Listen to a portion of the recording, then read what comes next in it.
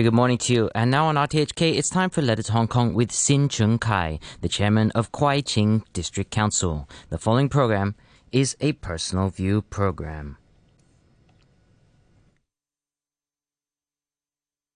Dear Hong Kongers, it has been a year after I took office as the chairman of Kwai Tsing District Council. Together with many young and fresh colleagues, we and the Pan-Democrats swept the 2019 District Council's elections and hold majority in 17 out of 18 district councils.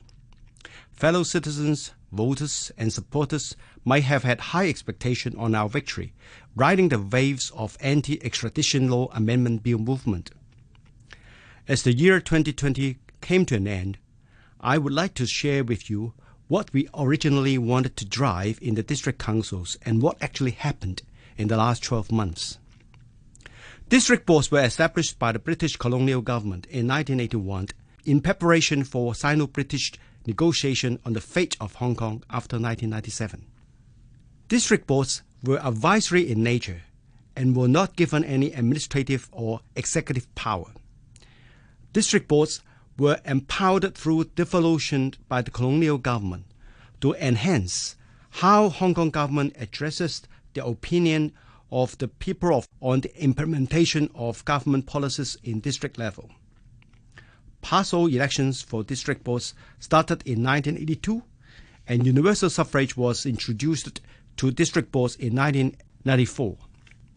After the transition in 1997, appointed district board members were introduced back. District boards were renamed as district councils in year 2000 to further empower the role of district councils in district administrations. No matter it is before or after transition, district boards or district councils were all along being dominated by the pro-establishment or pro-Beijing camp. Even though in year 2003, when the pro-Beijing camp encountered a setback in district council elections because the government tried to bulldoze the enactment of Basic Law Article 23, the pro-Beijing camp easily recaptured their laws in year 2007 and further expanded their dominance in 2011 and 2015. Following this more promising control, the government further provided financial support to the district councils. For example, given out 100 million for signature project schemes and various minor work projects. Moreover, consent from the district councils was then required for government projects and local improvement programs before it was submitted to the Legislative Council for funding approval. What's more, the salaries and benefits of district councils were significantly enhanced. However, the Hong Kong government would never know that after almost 40 years of continuous empowerment of district councils, the pro-Beijing camp would suffer such a disastrous defeat in the 2019 elections. As devolutions may not easily recover, the Hong Kong government tried all the means, including both political and administrative, through the Home Affairs Department or the district offices, to restrict the secretarial support to the district councils used to enjoy in the pro-establishment years. Together with the COVID-19 pandemic, which prohibits organizing of many programs and projects, the achievement of the district council in the last 12 months lost their splendor. In the past 40 years, district boards or district councils were used to work closely with the Home Affairs Department. District councillors were responsible for channelizing the needs to the districts to the government through the Home Affairs Department, which in turn coordinate with various government departments to address these issues. The Home Affairs Department and the district offices have been taking up a strong supportive role to the district councils. With the new political situation after the 2019 election, the Home Affairs Department now uses various political and administrative means to obstruct or even prohibit various initiatives contributing to the well-being and livelihood of the district's citizens. The sad thing is that district offices are not driving a more efficient district councils. Instead, they have become the spearhead to demise the functioning of the district councils. For example, the councils have been obstructed by the government in fighting the pandemic in various circumstances.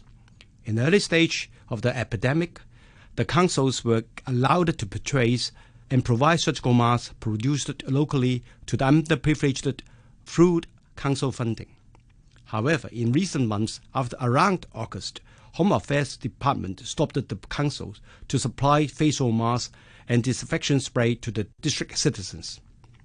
Besides, the Department of Health basically refused to attend the anti-epidemic meetings with the council to investigate issues where key concerns of the local citizens, like the management of the designated quarantine hotels. To give you a count, in the past year of this term of the district council in the 18 districts, district officers have led public officers leaving meetings over 90 times in the midst of the district council meetings. Over 160 discussion agenda had been accused by the officers to have exceeded the functions of the district councils as stated in the section 61A of the district council ordinance. Many of these walk-out agenda, like the review of the minimum wage ordinance and the Lentil tomorrow, were once discussed in the previous district councils. These political and financial restrictions on district councils aims at undermining the normal function and achievement of district councils. And I guess this is a plan to facilitate future fightback of the pro-establishment camp. The challenge to the district councils has been tremendous, yet the worst is to come. Taking advantage of the vacuum in the Legislative Council, the government will concretize the district ordinance, in particular Section 61A, to narrow the scope and functions of district councils. For example, what can be discussed and what cannot, or introducing penalties if something is discussed in the councils which will embarrass or not ally with the government. Apart from the tightening agenda of the councils, further cutting budget and administrative support can be an easy step.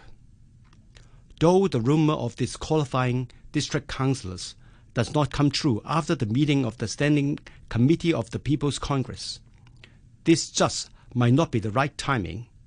We might expect that somehow all district councillors have to take oath to uphold basic law, and the Hong Kong government will make use of the oath to disqualify some of the district councillors.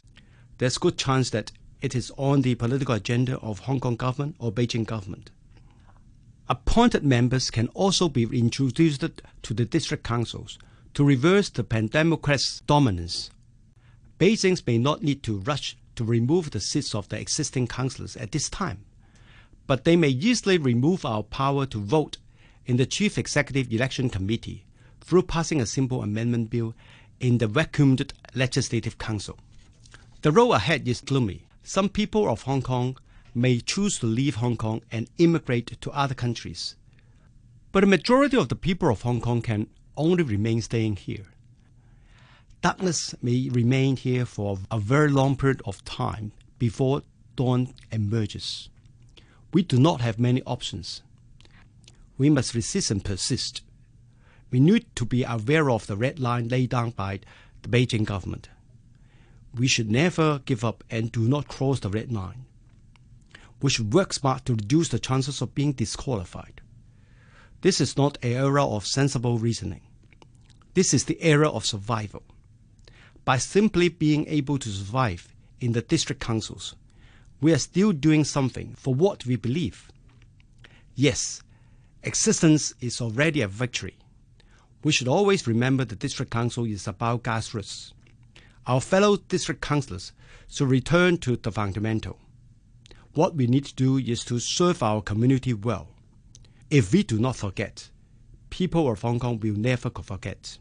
Together, we will never forget, and we will not give up.